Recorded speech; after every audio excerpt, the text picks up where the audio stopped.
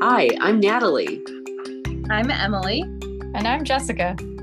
and we're the Dangerous Liberal Lady Preachers. We're three United Methodist clergy women from upstate New York. And we're finding a different way to do spirituality.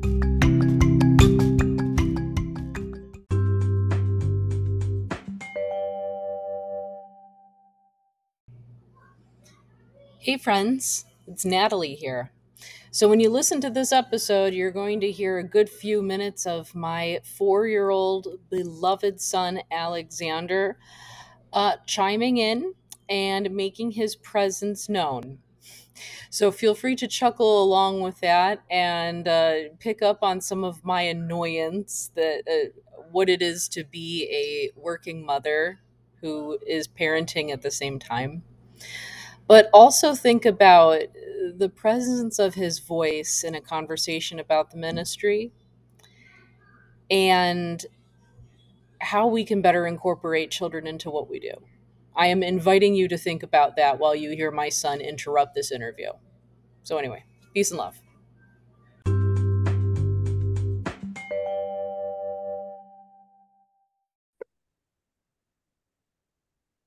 And we are the Dangerous Liberal Lady Preachers. And joining me and Jess this morning is the beloved Michelle Bogue-Trost, who we were very, very lucky to be able to ask and who said yes to being on this podcast that has been a blessing in all of our lives. So welcome, Michelle. Oh, I am so delighted you asked me. I'm very glad to be here. Oh yeah, totally. So, Michelle, the way we always start these interviews is to ask you to say whatever you would like to about your spiritual journey. Okay, so I was not particularly churched in my family of origin, except with my grandmother. So I would stay with my grandmother for the summers and go to church then. So I had a Christian life one quarter of the year, and then went back home to my parents who, it was not a church thing. So I came up in that church, Capitol Heights United Methodist Church, Montgomery, Alabama, which is now closed. And I learned, for me, that's where I learned that Christianity is about community and that Jesus is about seeing the worth in people who think they're even not worth it. Junkie childhood, junkie family. So I learned those two key things there. And actually continuing, we moved to Montgomery and continuing through high school and into college, my teenage rebellion was going to church because my mother had to drive me. So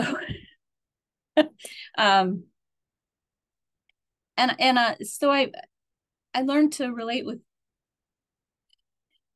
people who were wearing the same Jesus lenses as I was, and learning to talk about faith and learning to explore faith, but doing it in a Southern context is very different than doing it up here in a Northeastern context. So Methodist churches down there are really Baptist with different polity. And I didn't get that at the time. I didn't know. So I learned things like you had to be able to say what date you were saved. You had to carry your Bible around at church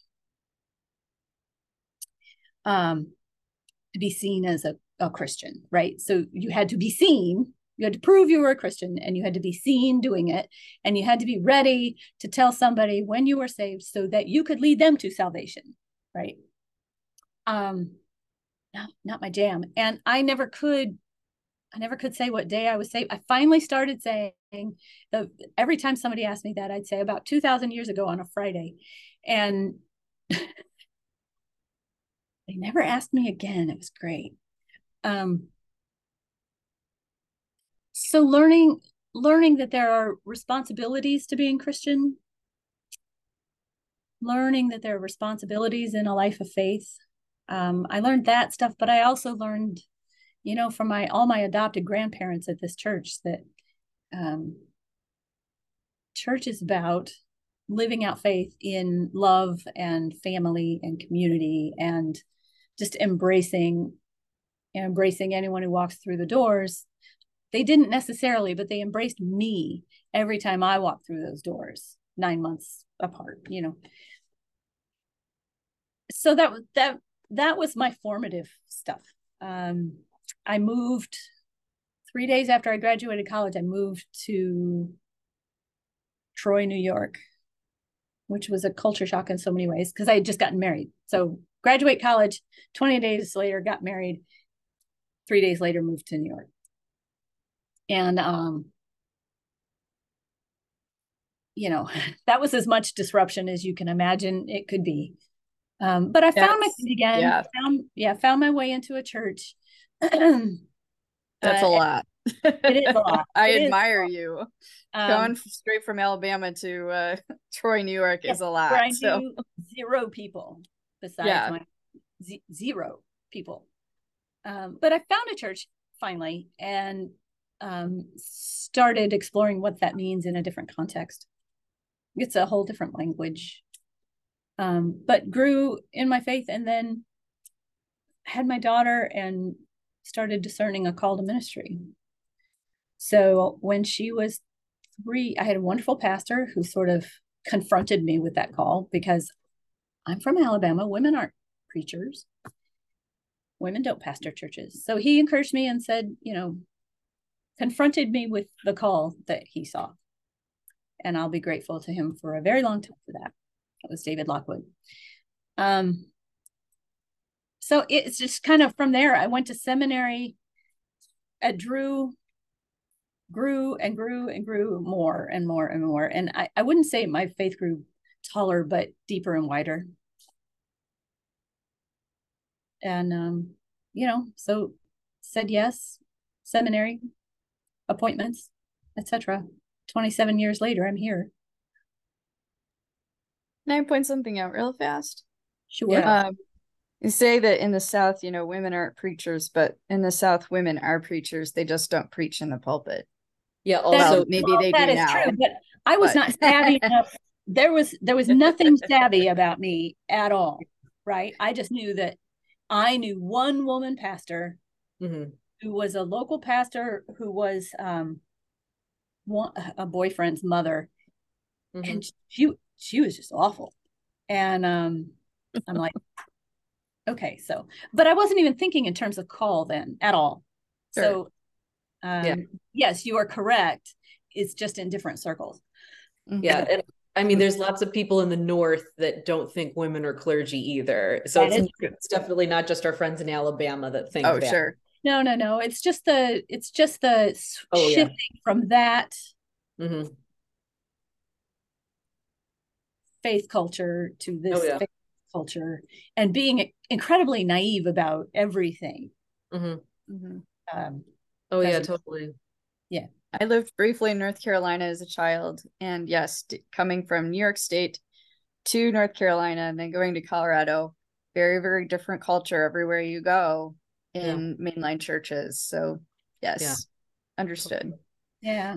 But what I think that's given me though is an ability, and sometimes when I'm lucky, a facility with being able to speak those two languages and build bridges. I know what's behind this language, and I know what's behind this language, and it's not always that different. Sometimes it is profoundly different, but it's not always that different. So, I can speak that language, I can speak this language, and I've been able not just to grow in my own faith because of it, because it's so much easier to articulate what you believe when you are confronted with what you don't. But to bring people together into conversations who might never have had those conversations before. Absolutely. And when you moved to Troy, so that's not that far from where I live now. I live in Schenectady, and I serve at East Parkway. And so I moved to this part of the state from Rochester Oh my, that's 4 years a whole ago. different cultural shift too. That Here, was an enormous cultural shift. So I can't imagine going from Alabama to Troy. Now, well, granted, and I did a yeah, layover in the Adirondacks for a year, so that was another little ministry messes with your head. Just the geography alone, right. it messes with your head, and you kind of have to develop like I want to say something about how you kind of develop multiple personalities to cope with it, but I want you to take that the way that I intend it, which is which Well, is a giftedness kind of way. I like to think of that as being able to speak multiple languages. That's probably a better way to put it. Yeah. Code Um, switching. Yeah. That's the term yeah, for it, is exactly. code And switching.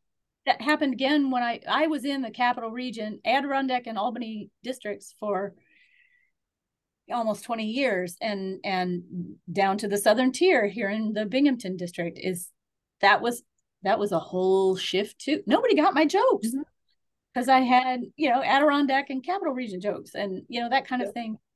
So yeah, you do shift that. But I think if you approach that openly, um and be willing to sit in the awkwardness of it, um it's a rich and fruitful experience if we get there. Yeah, it is. And thank you, Jess, for naming it as code switching, because that's very important. But sorry, that's just my kid. But anyway, thank you for sorry about that. Thank you for naming that as code switching. Some of the things yeah. One of the things that I lament about the code switching is the things from my code as a young millennial woman that I have to leave out when I'm speaking churchese. And it comes from a lot of directions, including him, the 4-year-old screaming on the floor. But there is language from this part of my life right here, that I don't use around church people. You know what I mean? And why is that? Well, I like to use memes and other stuff, like internet culture stuff, in my Bible studies and stuff. I can't do it as much in my sermons as I would like to. Though I have used Simpsons clips, which are very effective, and Saturday Night Live clips sometimes. But then I have to explain the memes. Like if I'm on my Zoom Bible study with like my friends, then I don't have to explain the meme. But if I'm in like Sunday morning Sunday school, I have to explain the memes, which is hard. But I feel like it's still like it still can be a really effective way of communicating. Well, it can, and it's endemic to you as a person and as a pastor. So you and it shows your folks that things do not stay the same, and they want a young and vibrant pastor. Well, this is what comes with a young and vibrant pastor. You shouldn't have to leave that at the door, and you shouldn't leave that at the door. And if they need it explained, tell them you'll explain it after the service. Yeah. So Jess, thank you for immediately saying exactly what was on my mind. You're good like that. Yeah. So it's something that a lot of older people in our churches really, they don't understand, because it's not part of their culture and they didn't grow up with it. But us millennials and then our Gen Z friends, we love memes. We communicate huge segments of our thought through memes. Yeah. Those and images, yeah. Yeah, and not only do we share our thoughts that way, but we share like broad scale reactions to like major world events. We share political imagery. We share all kinds of stuff by way of meme. The problem is that when you hit that culture shift at in a church group, all of that can come off as disrespectful or something. And it's really, when you break it down, it's really just because it's from youth culture that older people find it disrespectful. So some are intrigued, and some are enchanted, and some are excited. Yeah. And so we preach to that, and that's been the same for however many years this has been. Some people get it and they love it, and the ones who don't. and I just pay attention to the ones who love it. Yeah, I get it. But you find a big part of surviving as a dangerous liberal lady preacher is finding how sharp your claws have to be sometimes in order to go against the grain of the naysayers. Yep. And you have to be willing to expend that energy. You do. And frequently we're coming into situations where we simply don't have the power. Somebody else is holding the keys for, who makes the decisions around here. And so we're fighting really hard against that, even to be recognized as authoritative. Yeah. So this is a little, sorry. In my context, it's kind of weird because I'm like the deacon, and I for the last like 3 elders I've had female elders. So there's like a sense of authoritativeness that goes along with being, Deacon Jessica, Pastor Jessica, which is kind of cool.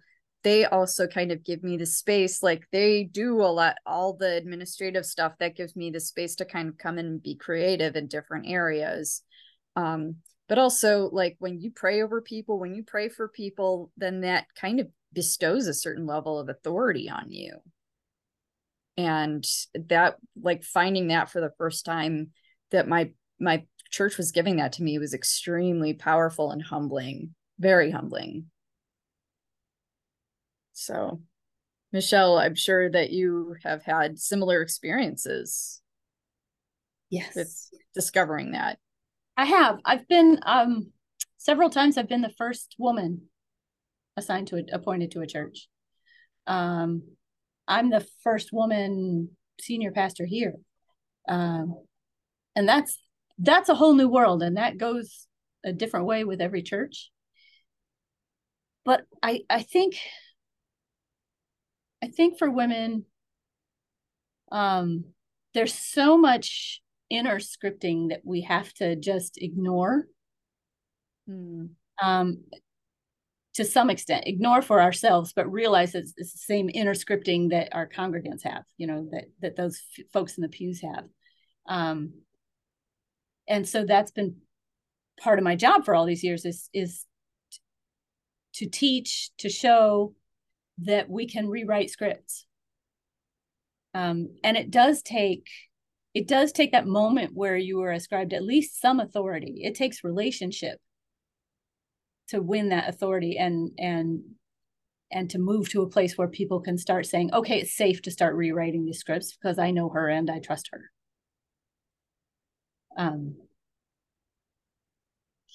So I've had tricky times. I've had trustees yell at me because they think I didn't know anything about building stuff. And I've had more than my share of head pats, literal. Oh dear. Yeah. I've had more than my share of, I can't say it any other way, but dirty old men. Ugh. I've just, and as in any profession where women are not always the majority, though I think we are climbing fast because the men are ditching church because they can't handle leading something that's shifting seismically.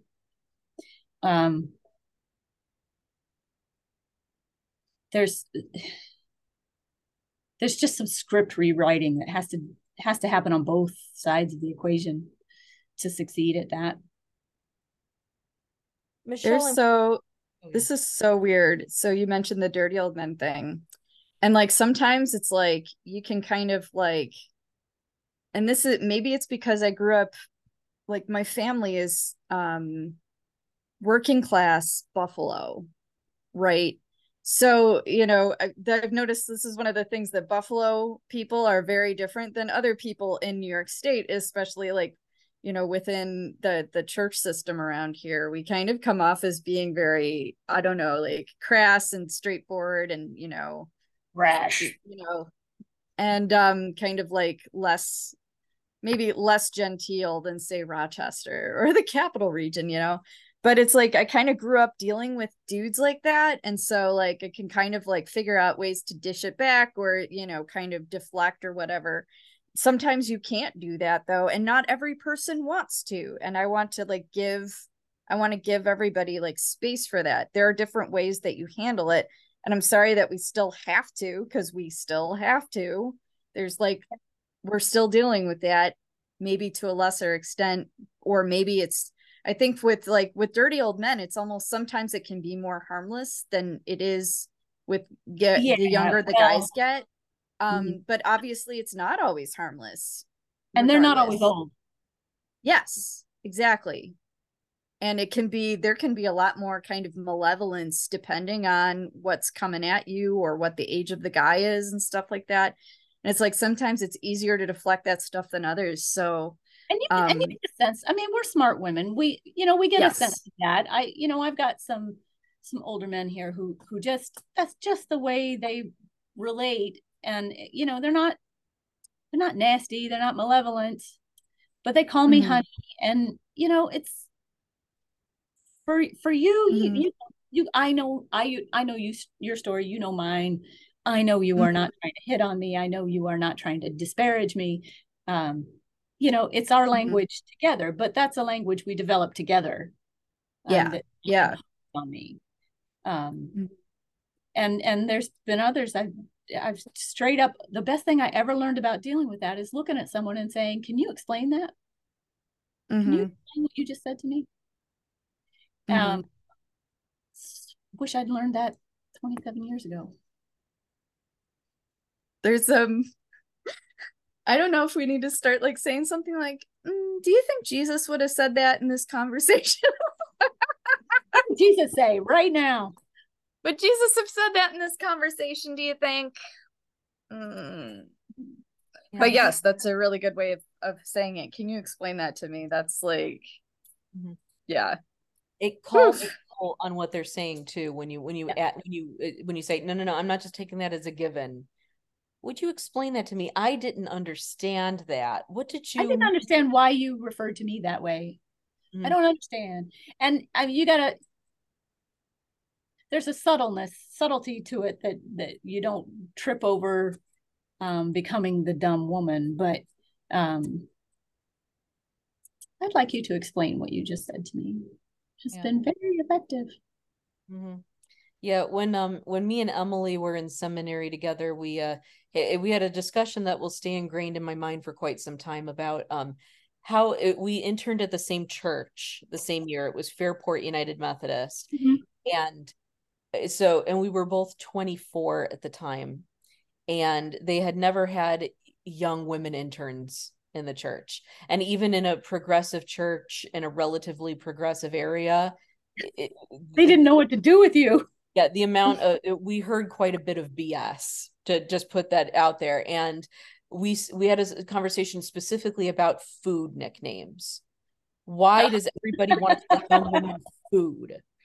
Honey, muffin, cookie, cupcake. Like we like it was because it's so objectifying, it's gross. And so that alone was enough to drive us nuts, let alone the Yeah. rest of the misogyny that goes with it.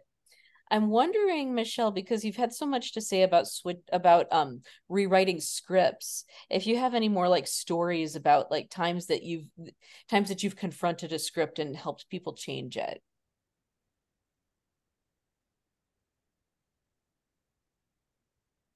Yes. I feel like I'm on boom now and I'm asking you an ordination question. Oh my gosh, don't bring back those memories. Um, I think that well, I'll just use here. No, I will use two churches ago, up in the capital region, which is a very transient area, right? People come and go for college, people come and go for state jobs, et cetera, et cetera. So there's people in and out all the time. And I was in a church, I was at Newtonville Church. So that's on Route 9 in Latham. Mhm. But in one of the oldest parts of that area, like Newtonville was settled first. So um, they they experienced people coming and going because we were on a very busy street. People knew where we were. And so people would drop into church. They'd stay for a week or a year or 10 or whatever. And there was sort of a demoralizing thing about that. It's like, why does nobody stay? Why did nobody stay? So this, by the way, has nothing to do with dirty, creepy men. So that was the script they were telling themselves. We're only temporary. We're only temporary in people's lives. That was the story that they couldn't even articulate. It took some time to get to there. But then we started saying, but what that means, and we're an older church and the younger people never stay and blah, blah, blah. So I said to them, and they said to me, and we rewrote the script that we are an instant family of aunts, uncles, grandparents for folks who are coming into the area and have no family here. They've moved away from home and family. And so what if we looked at ourselves that way? And so we did some real creative reflection around that. We did some work around that. They started getting excited about that. We started saying, I told them, I said, look, your unofficial welcome or your unofficial mission statement, it's not written anywhere, but this is who you are, is welcome home. And because everybody was just like treated like they had just come home every time they came in the door. I said, so let's live into that. And we did to some extent, because they started thinking about how do we reach out to these populations in a way that's not like you have to come to church to save your souls, but this is a place where you can find some home when you're away from home.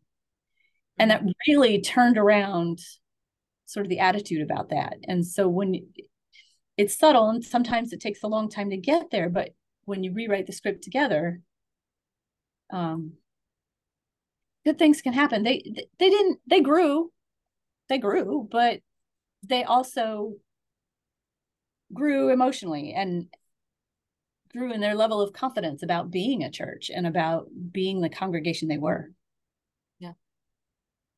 Yeah. Actually, in the first one of the first churches that I served, we active membership in this very small country congregation was down to around a dozen people, especially during the slow months. They were right off of Canandaigua Lake. So in the summer, right, this big boom of people that were there because they were staying in beach houses, but then they would go back to their other beach house, which was somewhere in like either North Carolina or Florida or like somewhere warmer. Yeah, and a retirement community in a warm state. And then throughout the winter months, we would have this small quorum of people that happened to live there year round, and they were calling themselves the Dirty Dozen.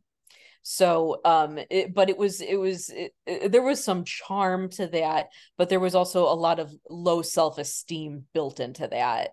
So we started brainstorming on how can we change our language, because I think if you stopped calling yourselves the Dirty Dozen, you'd stop thinking of yourselves as the Dirty Dozen, and you would stop thinking of this church that way. Right. So they started calling themselves the 12 Disciples instead. Right. So script rewriting, but I think it made a big difference, and they grew from it. It does. And I've been able to help individuals too, help write their own scripts. Some of them creepy guys, some of them folks who, because I think that's what Jesus did for me, right? Is rewrite my script, my own self script. And continues to do. So I think that's one of our charges. That's one of the pastoral charges we have, is to help flip the script. Yeah. Actually, Natalie, I wanted to point it out that there are churches in Florida who have the opposite problem. Well, they have the same problem. It's just the opposite time of year. I went to Bonita Springs United Methodist Church, who had a young millennial pastor. And everybody in his church, except for me that Sunday, was like over the age of 55. You could tell that they were all snowbirds. And he actually said something like, please contribute to the summer survival fund. because in the summer it was just like him and his family. That was like it, you know? Yeah. So it's the same thing. But I actually like that you're talking about the script thing, Michelle, because the idea of rewriting, you know, older folks in churches seem to like want to say, well, we want young people, we want kids, blah, blah, blah. But then young people with kids come, and then they're not always prepared for the realities of small children in worship, the realities of like younger families. And so it's kind of this weird thing where you'll encounter as a young person kind of weird hostility, even by people who state that they want you there, but then they're like, oh, well, your kids are badly behaved, or oh, you know, you're a young person, blah blah blah, you know, you don't get it. And it's like, well, maybe you don't get it. And it's up to us to translate that. It's up to us to that with grace and kindness. I mean, I've kind of lucked out because we've had a couple of visitors lately with young kids, and their kids were kind of like acting out during service and a little obnoxious, but everybody was like, they're kids, they're 2 years old, this is what happens. And we're just like, we're happy you're here. And the lady's like, I felt so welcomed here, thank you. And we're like, yep, we got it, you love it when it goes right. Yep. Because like, Lord knows I've had to carry my own kids out during service because they were being too much. Too. I had to ban my child from children's time at one point. Oh, I actually had an issue with my oldest at one church that I served, that during children's time every single week he would start talking about Star Wars. No matter what I was trying to talk to the other kids about, he would turn the conversation to Star Wars. It was difficult. Like the conversations you have to have with your kids about how, you know, just because you're the pastor's kid, it doesn't mean you get to just like own the show during children's time. Like you have to sit here and share the stage with everybody. One thing though, I found there's a lot of re-education that has to go into being that goes into being a young woman pastor with kids, and the burden of that re-education ends up falling on our shoulders. It does, and that's the very difficult part of it, because we're doing that while also raising this motley crew of small people. But I found that it's so a lot of our churches they're getting to, oh well, I'm just so glad you're here, and we're going to just, you know, embrace whatever happens. But then they kind of plateau there, and that's only the beginning, is that attitude shift. There is a whole piece about accessibility in the church that has to happen after you change the attitude, because we don't just need to have a bunch of children in the space and then just accept the fact that it's going to be incredibly noisy, and that all the sharp things need to be put away, and that someone needs to put the candles on a more secure base. Like you also need to make significant accommodations so that we don't feel like we're bringing bowls into a china shop. So, you know, like there's one script, going back to this script thing, where especially I get this one a lot from like older ladies. They'll say, oh, but I just love babies. We love babies. Everyone here loves them, and everyone knows they cry, so that's just fine. And it's like, well, that's a fantastic attitude to start with. But I don't need everyone to know that babies cry. I need 8 of you to get background checked and safe sanctuary trained and to start a nursery rotation. And since everyone loves babies, that shouldn't be a problem to find 8 people that want to be nursery staff, right? But that's the next piece, and you have to push people to see that's where this goes after that. And then you need to make, you know, you have to take one of these many abandoned Sunday school rooms in these, you know, mid-century churches that built entire Sunday school wings in the 50s and then filled them with tumbleweed in the decades after. Well, take one of those empty rooms, go through it, clean off those cobwebs, and make sure that it's safe for contemporary children, and turn it into a safe nursery. you know, Yeah, but it involves a lot of rethinking. it does. It does. And it does fall on the pastor's head to do that. Even if the pastor is that parent. Um, sorry, that I wanted to adjust that and it went too far. But that's always been our role as pastor, is to retrain congregations into being faithful, good community. It feels like more pressure when we have children and we're trying to make those points that include ourselves. It's very easy to help people, not easy, but you know what I mean. It's simpler to help people flip scripts, if you like, about other things that aren't about us. But we have that extra pressure. And yes, it would be great if our staff parish chair would stand up and do that work for us, or if our staff parish committee would stand up and do that work for us. But if they don't, someone has to. And yeah, there's no easy. It's hard. It's just hard.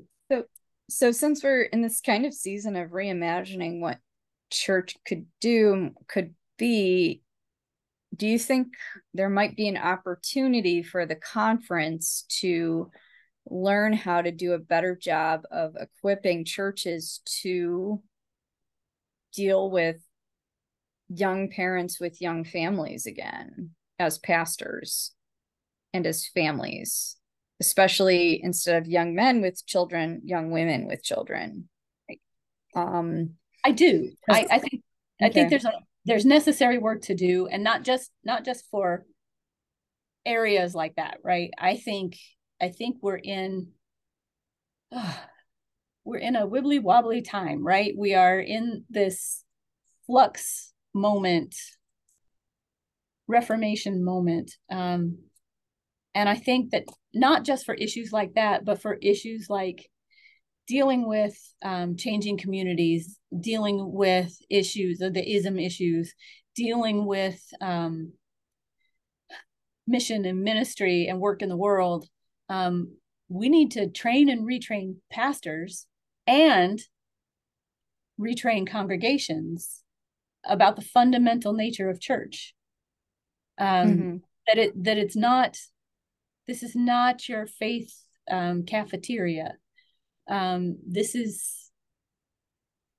is all of us around a table together trying to be disciples of Jesus. Which has to flatten, in one sense, has to flatten a structure. You know, the whole clergy institutional structure has to flatten at least somewhat for that, probably a whole lot, and probably we need to really rethink how we do that.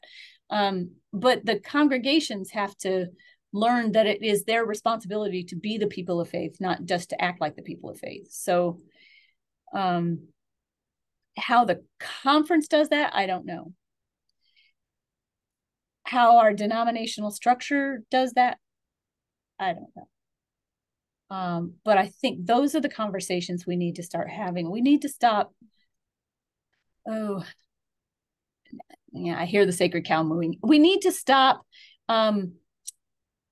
training staff parishes and training trustees and training. We need to start training congregations as a whole. That those, yes, there are certain people who have to like put their names on the decisions, right? But that's not their work alone. You know, staff parish is a ministry of supporting your pastor. The pastor's ministry is helping to support the congregation. So, you know, I've never really understood staff parish, the name of that, except for being the complaint box, you know. But, you know, the trustees' work is a work of hospitality. You know, go on and on. You know what I'm saying, I think. But, and I could get really heated up on this and start preaching, but I'm not going to. I think there's and maybe it goes back to rewriting scripts. You know, my script as a parishioner isn't supposed to be, I just come to church, get fed or not on a Sunday, see my peeps, you know, have some nice snacks that I didn't have to make, adore other people's children that I don't have to take care of, and know that someone's going to do my funeral. my work as a person of faith in a congregation is to come and be the body, make those decisions, do that creative work together. I think we've taken away the creativity out of congregational life and work by structuring it so granularly. You know, I don't want to say silos, because you know, in the churches I've worked in, those things have overlapped. In a good church that works together, those things overlap, but we spend a lot of time doing those things. Why are we not just sitting at the table sharing the meal with each other and then the world? That's some serious script changing. I'm sorry about that. No, it's okay. I'm just We don't have a reflecting. secretary. We're getting a secretary. I don't know where the associate went. He's out there somewhere. Well, so often as the pastor, you end up wearing all of the hats for those kinds of things anyway. Yes. You know? Yes, and you have to do it carefully. Mm-hmm.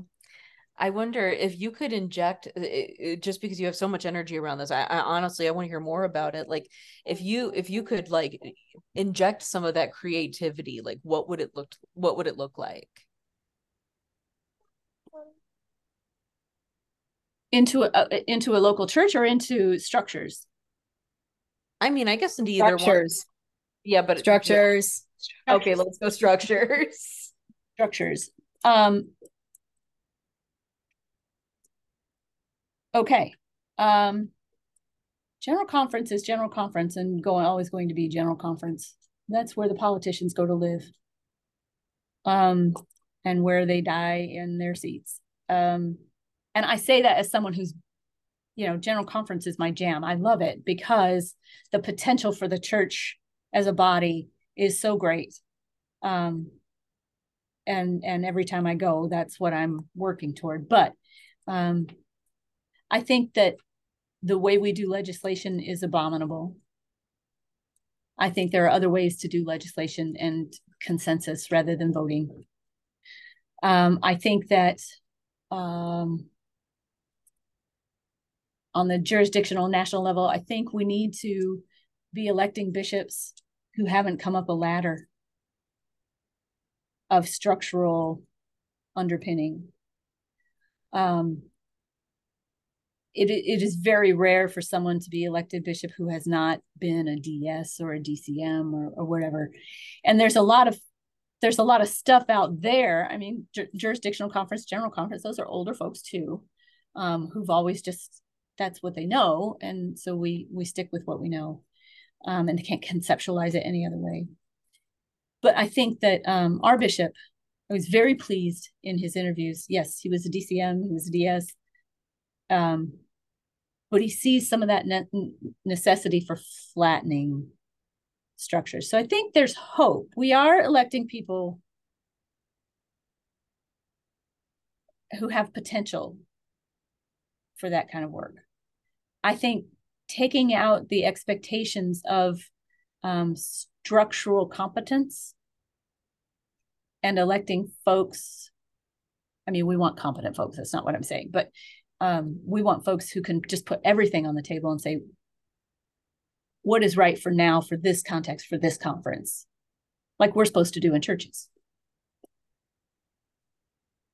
I'm one of the weird ones that you will hear say, I don't think the ordination process is too strict or too cumbersome. I think we could manage it better and we could support better in it, far better than we do. Yes. But I think we've got so many folks who are becoming disenchanted with their churches that they're starting their own churches, right? Which is fine. But do you really want helpless congregations, you know, unsuspecting congregations?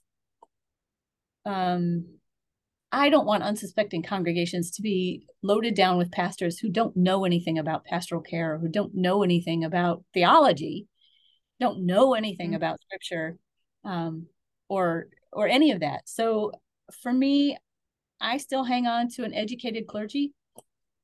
Be it course of study, be it licensing school, be it whatever. I want somebody who's taking care of people's spirits and bodies and minds to have at least encountered some sort of education about that. Oh, 100%. I mean, there's just a lot of this podcast called Straight White American Jesus, where he talks about, they have this whole series called In the Code. And so one of the things that's so fascinating about it's in the code is that it's a code that is emerged out of fundamentalism and out of the evangelical movements in the United States in the 20th century. I'm talking about late 20th century, not like what evangelical was in the 19th century, because that's different. But it how much that code has come and infected mainline churches. Yes. And I say infected very very that's an intentional use. I heard it. Good reason. And how a lot of this kind of language has come into our churches, and it has not always been a positive thing. But in particular, he talked about non-denominational churches and how it's really about, a lot of it comes down to like doctrinal purity, and how, well, we're in a non-denominational church because we're too pure for those like dirty Baptists or those dirty this or that. And just how egotistical that really is. Like, we know best, so we can't be in a community or a denomination of other people that might give us oversight and might tell us that we need to change some things. So yeah, that's one of my big problems with the whole non-denominational movement, is that what you're saying to me is that you don't want somebody over you telling you that maybe there are certain things you shouldn't do. Or certain things, authority problem, things that, just because you believe it and you believe God has said this to you, that there are ways to discern along those lines instead of starting your own church so you can say whatever you want to say. Yeah. I think as far as, ordination and all of that, there are so many things with that system that I don't like. I mean, and I say that having happily served on board of ordained ministry for most of my career. I think our new clergy need support, more support than they get. I think that there are more creative ways of structuring pastoral coverage at churches that could include mentoring for newer clergy. That doesn't involve just sticking a younger clergy person out and saying, all right, have at it. And by the way, we're going to evaluate you in 3 years. I mean, yeah, one of the biggest challenges that I've seen with the mentorship program is that you're sticking them with an experienced clergy person, but who is also full-time. And you, as like a young person, are also working full-time and going to school and this and that. You don't really have time to meet with your mentor. Your mentor doesn't really have time to meet with you. Right. So you can't, there's no opportunity to really sit down and like talk the way you really need to reflect on the process and get that support. There's that. There's also the experience and having somebody as a safety net. I mean, we have people entering the pastorate. I knew people at seminary, I knew people coming through the ordination process who had never been to a funeral, much less done one. Right. And licenses in school gets you this much. Yep. So how do we help people navigate through the experiential stuff, the experiential part of being a pastor, which includes things like life balance and helping congregations relate to younger people with kids, for example, right? Or a pastor with disabilities, or a cross-cultural pastor, or whatever, without somebody there at least as a sounding board, but more practically as help navigating that in a congregation. There's this one. Go ahead. There's this one tweet that I sent to Natalie and Emily, and I've been reflecting on it a lot lately, and not just in the context of kind of wider American society, but even in the context, especially in the context of the church. And it came off of a tweet, and it said, Adolf Reed Jr. once remarked that liberals don't really believe in politics anymore, just in bearing witness to suffering. I think about that a lot. And I've been thinking about that a lot in the church, is that we're in the system now where it seems like for clergy in particular, and to a lesser extent with laity, we just kind of witness each other, bear witness to each other's suffering, and we do absolutely nothing about it. A, because everybody's suffering and burned out and sad, and everybody feels helpless and hopeless. And B, because we just don't know what to do. And I'm like, we got to get past this. It's killing people. Well, we have chronic bystander syndrome. We think somebody else is going to. And for years now, I feel like I've been bringing stuff up to people and saying, we got to do something. We got to change something. And they're just like, oh, no, don't take that to so-and-so. Oh, no, we can't take that to so-and-so. Oh, no.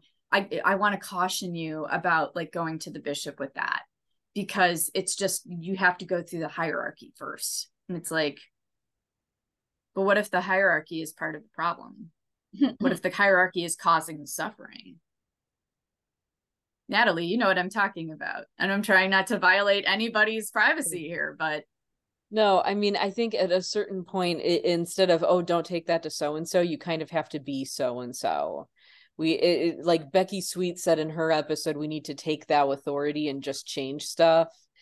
And we're at the point that's what we need to just do. On that note, Michelle, the place where we always end these interviews is with one of our beloved questions. What if you could tell the world one thing about God, what would it be? You know, you sent that to me and I thought, one thing, that God is more than we can imagine or conceptualize.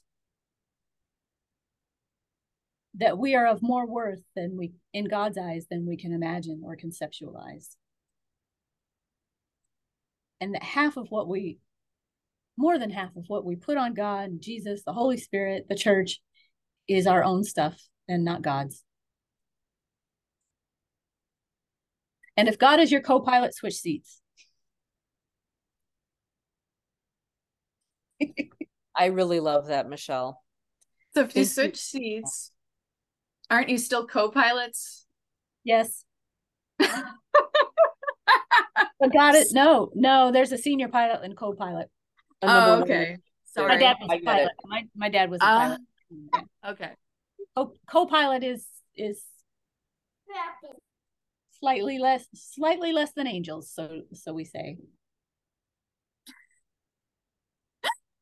I love it. Michelle, thank you so much for joining us for this. This will be an abundant blessing. It has been to us, and it will be for everybody who listens to this. Oh, I appreciate that. And I appreciate the time with you all. It was lovely to chat with you. Yeah, totally. Michelle, before we go, you have a fallout shelter sign behind you in your office, and I want to know about that.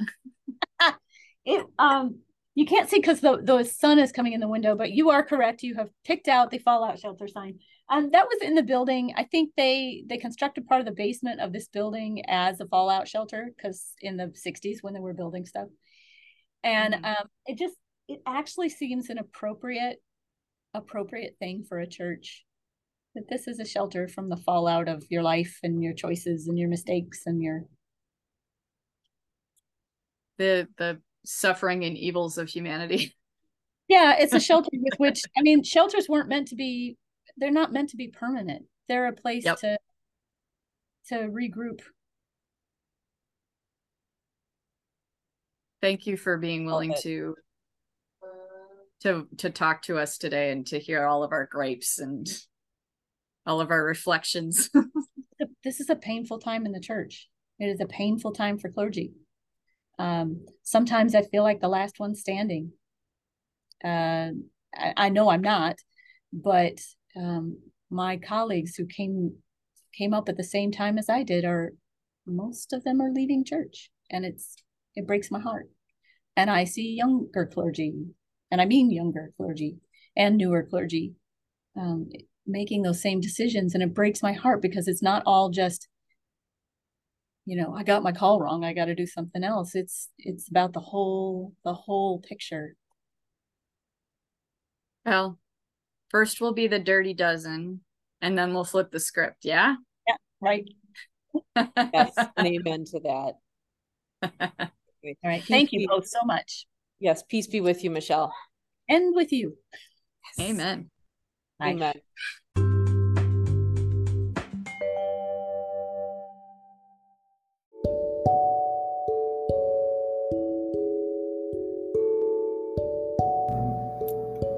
Dangerous Liberal Lady Preachers is produced by Natalie Bowerman, Emily Hugie, and Jessica Glazer.